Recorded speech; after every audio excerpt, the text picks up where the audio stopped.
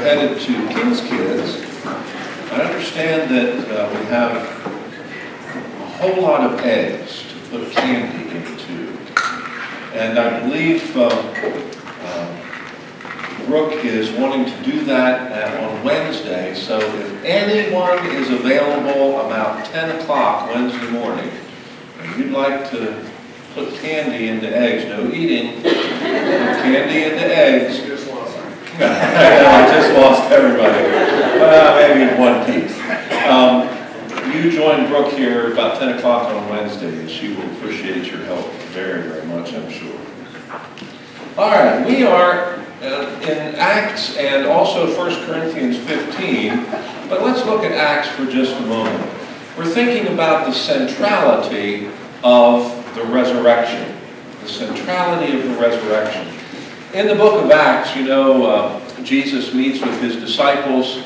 In chapter 1, he gives them some instructions, tells them that they're going to be his witnesses in Jerusalem, Judea, Samaria, and out to the uttermost parts of the earth. And tells them to wait until the day of Pentecost comes. And that great day of Pentecost is the birthday of the church.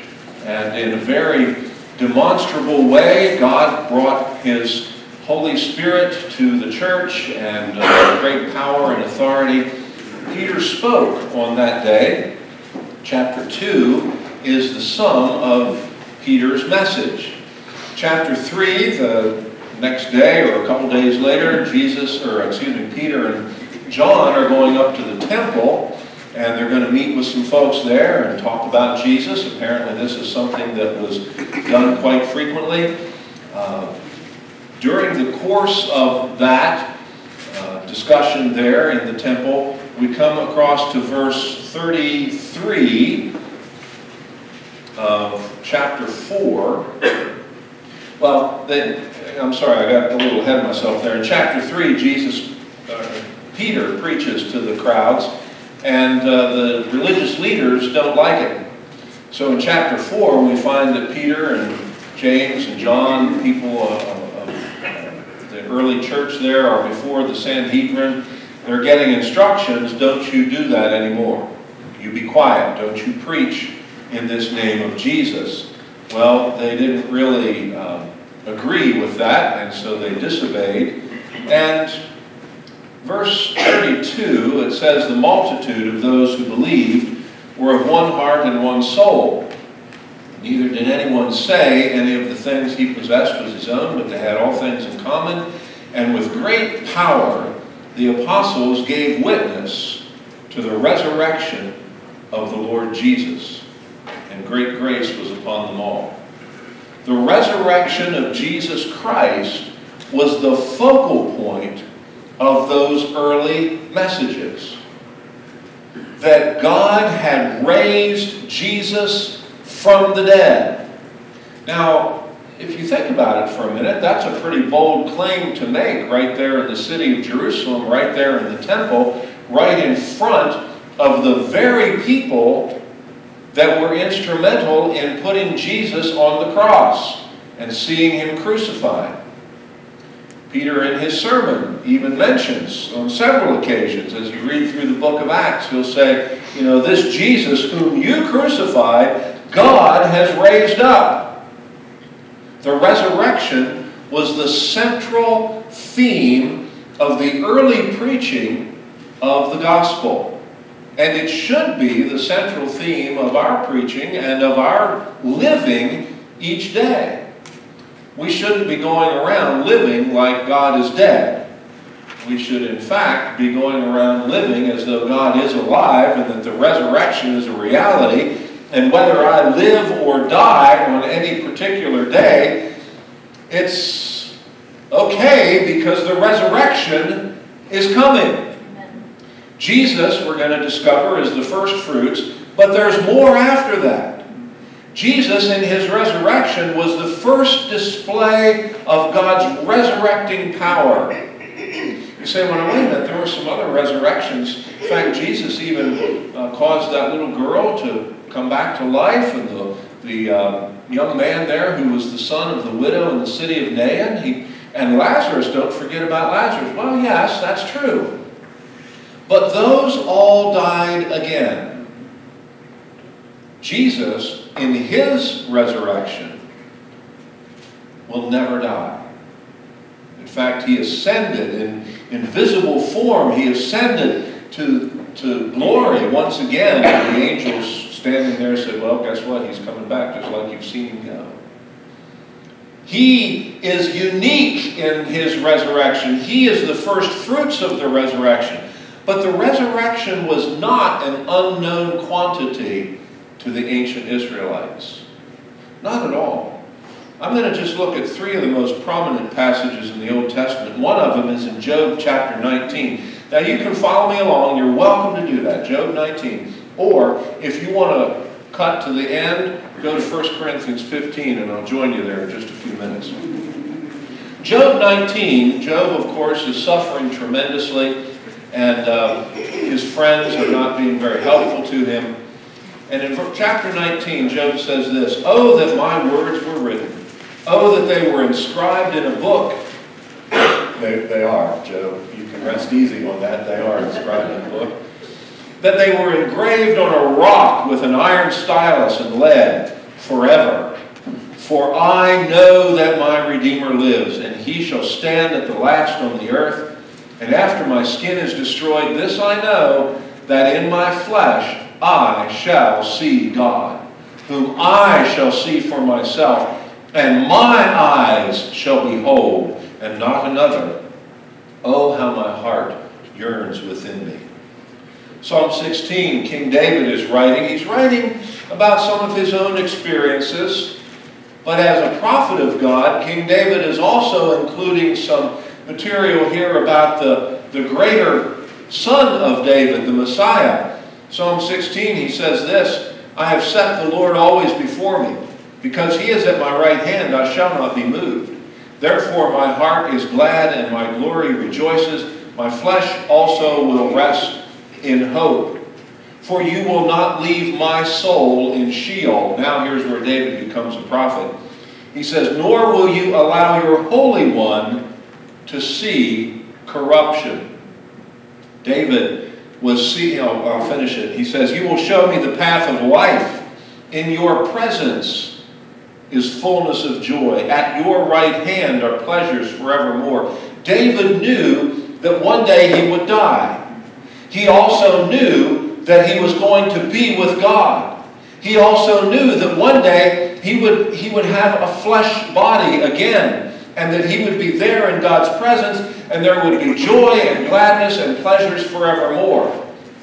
But he also realized that God would not allow his Holy One even to undergo corruption. Peter, when he was referring to this in his great sermon on Pentecost, says, David died, and over there's his tomb. He's buried. David saw corruption, didn't he? That's what the word means. It means the decay of the human body. He saw corruption. Jesus never did. Jesus rose from the dead, and his body did not decay.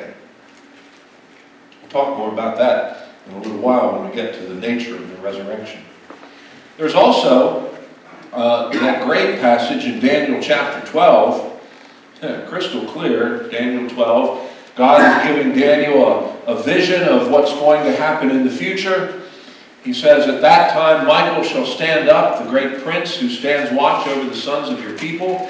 There shall be a time of trouble such as never was since there was a nation, even to that time. And at that time your people shall be delivered." God is not revealing all the fine details to Daniel. He's giving him the broad sweep of what's going to be happening in the future. He goes on and says, "And many of those who sleep in the dust shall awake, some to everlasting life, some to shame and everlasting contempt." The resurrection was well known in the Old Testament. That was the hope of the believers in the Old Testament, that there would be a resurrection. But that's not the only evidence we have of resurrection in Scripture. Jesus himself spoke of it 3 times, his own resurrection 3 times during the course of his ministry.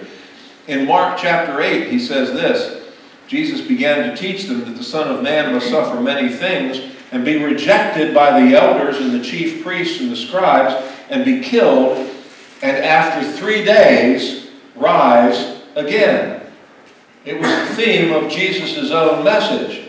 Mark chapter 9. Then they departed from there and passed through Galilee, and he did not want anyone to know it. For he taught his disciples and said to them, the Son of Man is being betrayed into the hands of men, and they will kill him. And after he is killed, he will rise the 3rd day. But they did not understand what he was saying, and they were afraid to ask him. They were there on a journey, walking from place to place, and Jesus is talking about what's going to happen. He says, I'm going to be killed, and I'm going to rise from the dead. And you can understand, I mean, if we'd been there, it had been the same thing with us. It went right over top. They couldn't grasp it. They couldn't get a hold of it. In Mark chapter 10, it says, now they were on the road going up to Jerusalem. Jesus was going before them, and they were all amazed. And as they followed him, they were afraid. Well, we can understand that. Jesus had been talking to them, hadn't he, about going up to Jerusalem and suffering and dying and so forth. And then he took the 12 aside again and began to tell them the things that would happen to him. Behold, we're going up to Jerusalem. The Son of Man will be betrayed to the chief priests and to the scribes, and they will condemn him to death and deliver him to the Gentiles. And they will mock him and scourge him and spit on him and kill him. Jesus is giving them more details. Why? So that when it happens, when it unfolds in front of them, just as Jesus said, that they should, in their minds, think, oh, well, this is what Jesus said. And they would remember the last thing that he said about it. And the 3rd day, he will rise again. But did they remember? No. No, and I don't know. I mean, to see what happened to Jesus, the violence that was perpetrated against him, the lies, the hatred, all the stuff that was just poured out on Jesus, I'm sure that they were just emotionally overloaded with everything that was going on. I'm not surprised that they did not remember the last things that Jesus said in that little scenario as he revealed what was going to happen. He said, I will rise again. But boy, it sure didn't look like it. How would ever something like that be possible? They I'm sure, forgot Lazarus. They forgot the young man who was the son of the widow at Nain. They forgot the young girl who was Jairus' daughter. They forgot all those things. And I get that. Because the resurrection is not something that happens every day, is it? I mean, what do we have really to compare it to? Life from the dead. Life from no life. We don't have anything to compare it to.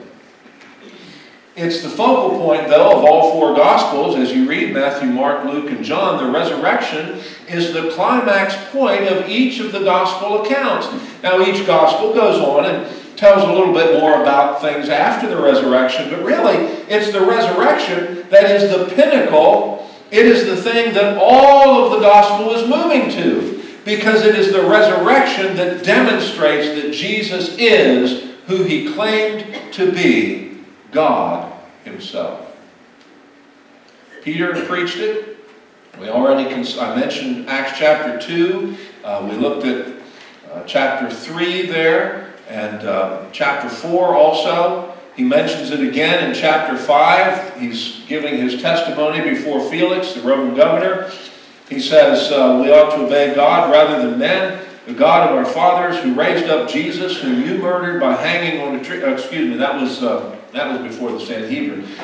He says, listen, you murdered Jesus, but God raised him up. Peter was constantly preaching the resurrection. And then to Cornelius in Acts chapter 10. Peter, as he's recounting all the things that Jesus had done and said, in preaching that message there to the household of Cornelius, he says, and they killed him by hanging him on a tree. Him God raised up on the 3rd day. The climax of the sermon is the resurrection of Jesus Christ. He was proclaimed by Paul as having been raised. In Acts chapter 13, they're in the synagogue in Pisidian Antioch. And Paul is recounting the events there in Jerusalem as they unfolded. And he says they asked Pilate that he should be put to death. Now when they had fulfilled all that was written concerning him, they took him down from the tree and laid him in a tomb. But God raised him from the dead. Constant repetition of that most important theme. Now join me in 1 Corinthians chapter 15. Paul does a lot with the resurrection. I wish we had time to look at all of it. In Acts chapter 13, 17, 23, 24, all over the place. And that's just in his sermons. And then you also have what Paul writes about the resurrection in all of his letters. 1 Corinthians 15 is without a doubt the greatest treatise on the resurrection that we find in the Scripture. Paul, if you remember, was trained as a Pharisee. He was well acquainted with the law. He was well acquainted with logical thought. He was an extremely intelligent man. And in 1 Corinthians 15, Paul lays out the resurrection just like a lawyer might lay out a legal brief. He considers all sides of the issue, even, well, what happens if there is no resurrection? And Paul looks at it. Let's follow along with what he says. Chapter 15 of 1 Corinthians. Moreover, brethren, I declare to you the gospel which I preached to you, which also you received, and in which you stand, by which you are saved, if you hold fast that word which I preached to you, unless you believed in vain. In other words, if you've accepted what I've taught, you really believe it, and you're not just fooling around, pretending, you have confidence. You're saved, because here's the truth of it, and he's going to expand it. Now, it is certainly possible that some didn't believe. It's possible that some of you here in this room today don't believe. I mean, resurrection, come on, life from the dead, that seems a little odd, doesn't it? You're asking me to believe too much. Well, no, I'm not, but it's your choice. Paul goes on, and these are the memory verses we've been working on. He says, for I delivered to you first of all that which I also received, that Christ died for our sins according to the Scriptures. That's the whole package. Jesus came, he was born of a virgin, he was a 100% human, 100% God, sinless life, offered himself as the Lamb of God, died on the cross for our sins. He was our substitute. All of that's included there. That he was buried. You don't bury people that are still alive. You bury people that are dead. The burial is the public testimony that Jesus was really dead. Now, it wasn't enough, I guess, that, he got pierced in the side with the sword and blood and water ran out and all the things that happened to Jesus there at the cross. Let's just add one more so we can eliminate any possibility of question and doubt. He's going to be buried. And so he was wrapped in burial cloths, and spices were added and so forth, and he was put in the tomb, and the stone was rolled over the tomb, and they put the Roman seal on the stone. He was dead. Dead, dead, dead. You can't get any deader than what Jesus was. He was dead. And then he rose again the third day, according to the Scriptures. This was not plan B. This is not God desperately trying to come up with some way to save humanity. No, this was the plan of salvation before the world was even formed. This is what God intended from eternity past, that his Son, Jesus Christ, would be the Savior of fallen humanity. And it's all recorded for us in the Scriptures. I read some in the Old Testament. I didn't read them all. This was not something that was an accident. This is the eternal plan and purpose of Almighty God. Let's keep going. And he was seen by Cephas, then by the 12. That's a technical term. It was the title of the group of 12 guys that followed Jesus. Now, obviously, Judas is dead. He's out of the picture here because he was the betrayer and he committed suicide. But the group was still called the 12. And in fact, we read in the early chapter of Acts there, the first chapter, that they chose another one from among them to be associated with the 12 so that they'd be 12 people again. That was the title of that inner group of Jesus' disciples. So after that, he was seen of over 500 brethren at once, all at the same time. Now, you might say that, Peter just sort of hallucinated there on Easter Sunday and just thought he saw Jesus. You might say, well, Mary Magdalene she just imagined she saw. This is wishful thinking, Sometimes we sort of imagine something and maybe it seems very real to us. But you get over 500 people to imagine the same thing at the same time, in the same place, in the same way. It's impossible. It doesn't work. And again, Paul is writing, and God, through that writing, is just piling evidence on top of evidence of the reality of the resurrection. Paul even goes on and says, of those 500, of whom the greater part remain to the present, but some have fallen asleep. It had been 23 years between when Paul writes 1 Corinthians and when Jesus actually rose from the dead. 23 years had passed. So you're not surprised that of that group of over 500, there might have been a few that had died. That's not surprising. I mean, people do die all the time. And yet, the vast majority were still alive. What's implied here? Well, you can go ask them yourself. You can go check it out. They're still available. They can still give testimony. They can still witness to what they saw on that day. A resurrected Jesus Christ. He goes on, verse 7, after that he was seen by James. That was the half-brother of Jesus, one of the sons of Mary and Joseph after Jesus was born. And then by all the apostles. Then last of all he was seen by me also, as by one born out of due time. Remember, Paul was not associated with Jesus during his earthly ministry. Paul was probably in Jerusalem, probably studying at the feet of Gamaliel, but he was certainly not a follower of Jesus. In fact, Saul, that was his name originally, became a tremendous persecutor of the people who followed the way. It was called the people of the way because Jesus said, I am the way, the truth, and the life. They weren't called Christians, Christ followers, until later on. But Saul, decides he's going to really show his zeal for God, and he's going to stamp out these heretics, these Christian people, these believers of the way. So he's even on his way to Damascus, which is a town outside of Israel. He's going to grab the Christians there, bring them back to Jerusalem. They're going to be tried. They're going to be put to death. He's going to stamp this thing out. And guess what happened? God met him on the road to Damascus. And Paul became the greatest missionary, the greatest theologian, the greatest preacher the church has ever known.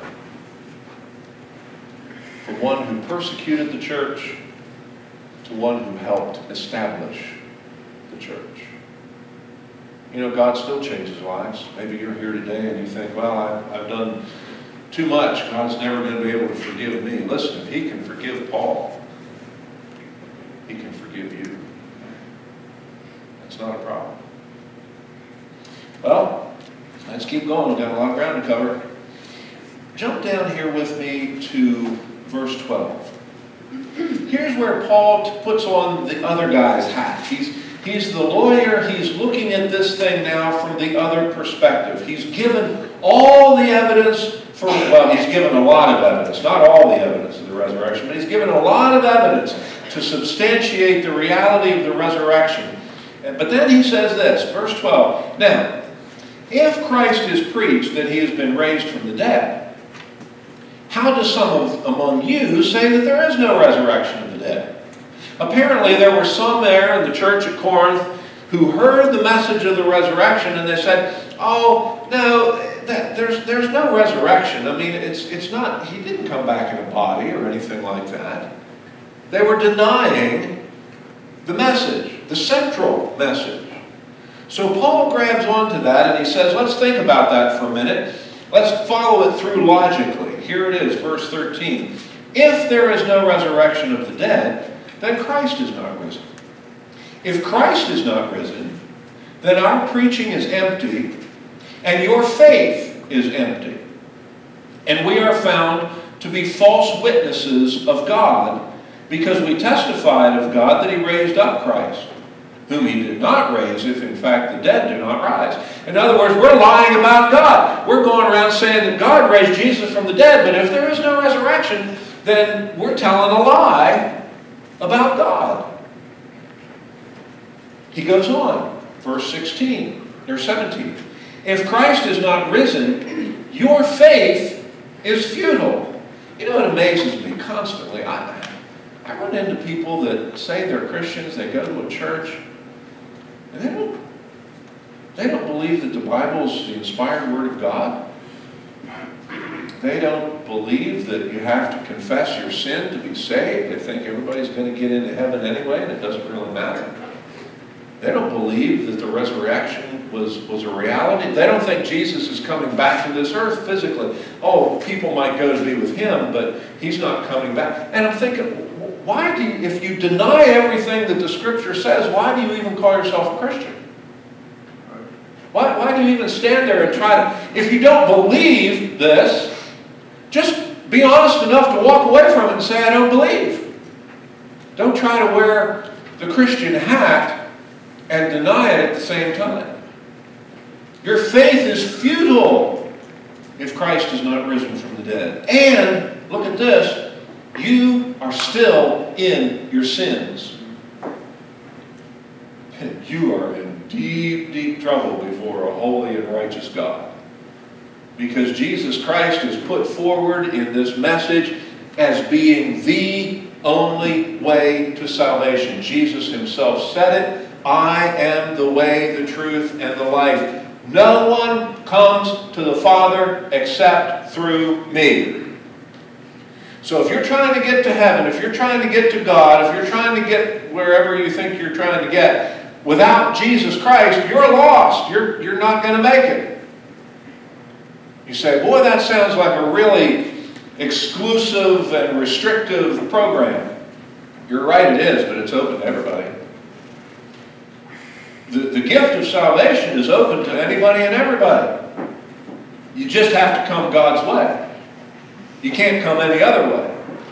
God's willing to save if you come to him on his terms.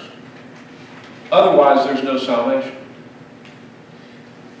And he goes on, he says, you know, of all those who have fallen asleep in Christ have perished.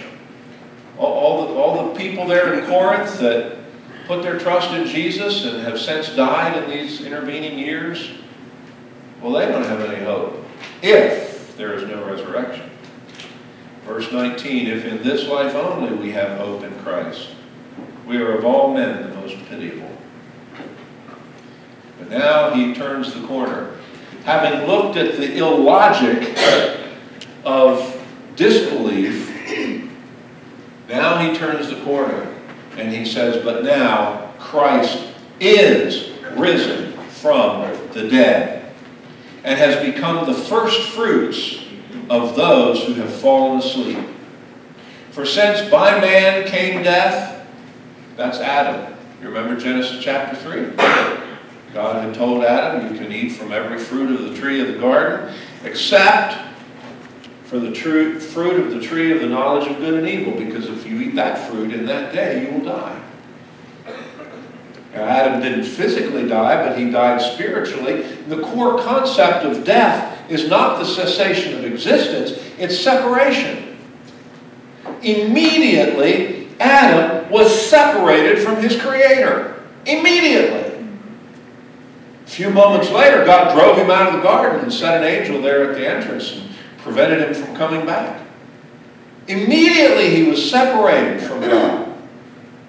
And shame and guilt and all that stuff came in. Immediately.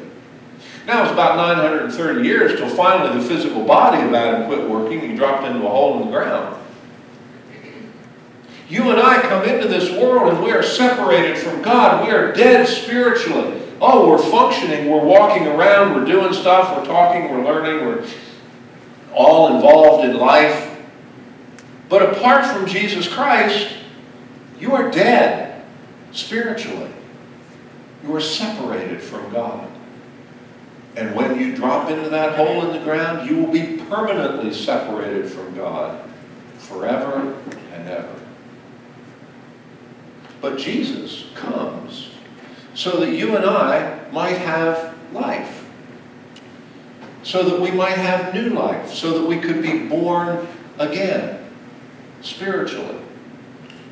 So that we wouldn't have to worry about what happens to us when our soul, our immaterial, leaves this material body. We don't have to worry because we're going to be with Christ. Christ is risen from the dead, the first fruits of those who have fallen asleep. By a man came death, that's Adam. By a man also came the resurrection of the dead, that's Jesus Christ. Where Adam failed, Jesus, in his perfect humanity, did not fail. He was obedient to the Father, even to death on the cross. Adam stands as the representative head of the human race. And the representative head of the human race sinned and rebelled against God, and the whole of humanity has followed in that rebellion. Jesus Christ stands as the federal head, the representative head of a new race, a redeemed people. A redeemed people coming out from all of humanity, regardless of ethnicity, regardless of social standing, regardless of education, regardless of anything. The only difference is the people here belong to Jesus through faith in what he did on the cross on their behalf. As in Adam, all die. Even so in Christ, all shall be made alive. And then he says, but each in his own order. Now, if you want to find out what that's all about, you have to come next week. Because we're going to look at what that means, and the resurrection and the rapture and all the things that take place there. But maybe you're like the Corinthians and you want to know what kind of body we're going to get. Let's look at verse 35. Christ is the first fruits. What kind of body am I going to have? Am I going to recognize people? You going to recognize your believing loved ones who died? Absolutely. And I think you'll see that as we proceed here. Someone will say, what kind of, or how are the dead raised? And with what kind of body did they come? Oh, foolish one. What you sow is not made alive unless it dies. And what you sow, you do not sow that body that shall be, but mere grain, perhaps wheat or some other grain. But God gives it a body as he pleases, and to each seed its own body. All flesh is not the same flesh. But there's one kind of flesh of men, another flesh of animals, another of fish, and another of birds. There are also celestial bodies and terrestrial bodies. But the glory of the celestial is one, and the glory of the terrestrial is another. There's one glory of the sun, another glory of the moon, and another glory of the stars. And this is said long before anybody invented a telescope or a spectrometer or anything that they could figure this out. For star differs from star in glory. Go ask your astronomers to identify stars based on their light pattern, and they'll be able to do it because each one's different. Isn't that amazing? Isn't that amazing what our Creator has done? Is the Word reliable? Yeah. Now, Paul's not writing a scientific text, but what he says is scientifically accurate. You can trust this word. Paul goes on, so also is the resurrection of the dead. What's he getting to here? He said, well, when it comes to this physical life, there are all kinds of bodies. By the way, there's two different words here used in the King James Version, or the New American Standard and the King James. They get it right. They're doing a good job. There's a body which can be referred to anything. It's just like a container, sort of. And then there's flesh, okay? And the distinction is made in the translation here. I guess I should say that the translators did a good job. In this world, there are all kinds of objects, and each one has its own purpose and its own value. And there's also a difference even among flesh and blood creatures, you and me and animals and so forth. There's a difference. We didn't evolve one from another. There's a distinct difference. And that distinct difference is not only obvious to the physical eye, but it can be demonstrated genetically as well.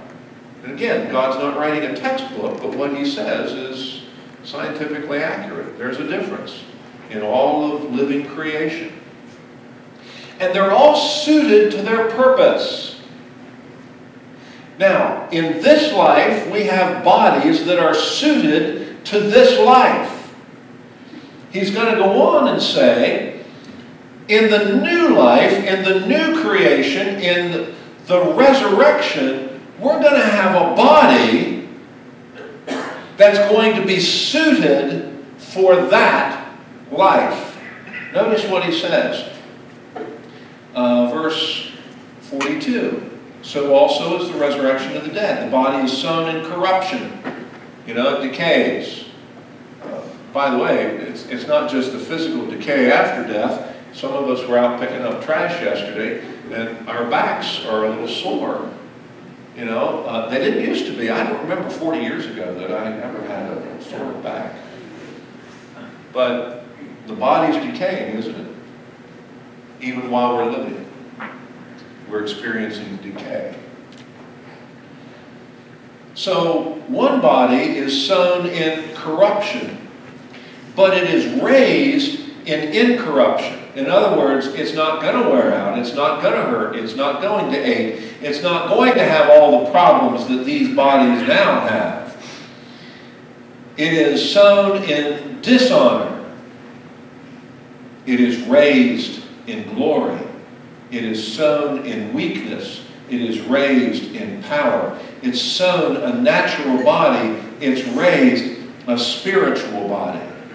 It will be a body that is absolutely perfectly suited for eternal life. And it's going to be patterned after the Lord's own body. Paul writes to the Colossians, and he says that we're going to be raised like unto his glorious body. Think about Jesus and his resurrection body for a minute. Jesus appeared in the midst of the disciples there in the locked upper room, and he apparently didn't walk through the door. He just appeared. I wonder what that says for you and me. If we want to go somewhere in the new heavens and new earth, can we travel at the speed of thought? Are we going to be restricted by physical objects? I don't know. And yet, though Jesus suddenly appeared in a locked room, he had a physical, touchable, viewable body. He wasn't some kind of spirit, you know. He was a person. He was a physical being.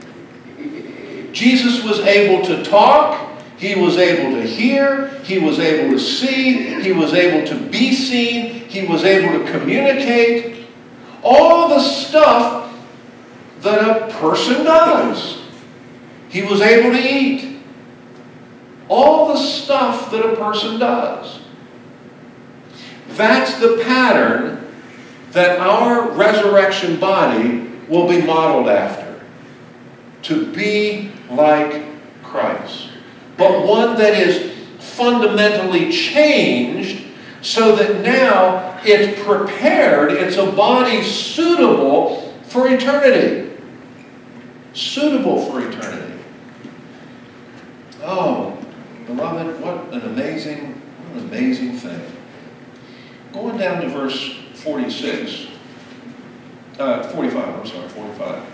I'm adjusting to new glasses here a little bit. And so it is written, the first man, Adam, became a living being. The last Adam, that's Jesus, became a life-giving spirit. Jesus gives eternal life. The best that you can get from Adam, you know, your great times 100, whatever, grandfather back there, the best that he can give you is physical life and then death. That's it. But Jesus gives eternal life. Verse 46, the spiritual is not first, but the natural, and afterward the spiritual. The first man was of the earth, made of dust. The second man is the Lord from heaven. As was the man of dust, so also are those who are made of dust. And as is the heavenly man, so also are those who are heavenly. As we have borne the image of the man of dust, we shall also bear the image of the heavenly man. Now this I say, brethren, flesh and blood cannot inherit the kingdom of God, nor does corruption inherit incorruption. Behold, I tell you a mystery. We shall not all sleep, but we shall all be changed. We're going to talk more about this next week, and I hope you'll come back. But here's the blessed hope for us as Christians. To be alive when Jesus Christ returns. We're going to miss death. We're going to be transformed immediately into that spiritual body that's very real. It's not a ghost. It's a very real body. But it's a body fundamentally different and yet fundamentally the same.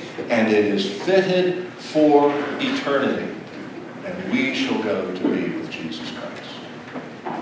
That's the centrality of the resurrection. Everything hangs on the resurrection of Jesus Christ.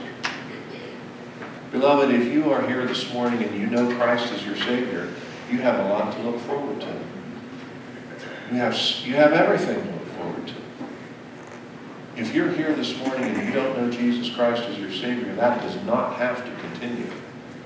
You can, by simple faith in Him, acknowledge that He is the Son of God. He is the Savior. He is the one who rose from the dead by the power of God. That He is the first fruits of those who have risen from the dead. And you can ask God to forgive you of your sin and make you His child, and He will do that. It's as simple as believing that Jesus is who He claimed to be, the Son of God, the Savior of the world. I would encourage you, beloved, if you're here this morning and you don't know Him as your Savior, don't leave this place without making that decision. Let's pray together. Heavenly Father, we thank you so much for your word. It is filled with amazing things, and so many times we read through it and we just don't stop and think about it. But every word you have shared in your word is absolutely true. We can base our lives upon it. And we can understand and know that we have eternal life through faith in Jesus. Lord, strengthen the faith of those who are believers today. Help us to get our eyes off of this world and all of its distractions and fears, and get our eyes on Christ. And help us, Father, to live each day in light of the resurrection. And for those, Father, who may not know Jesus as their Savior, I pray that your Spirit will do His holy work in convicting them of sin and righteousness and judgment, that they will turn to you for the forgiveness of sin and for the gift of eternal life. We ask all this in Jesus' precious name. Amen. Amen. And if the Spirit is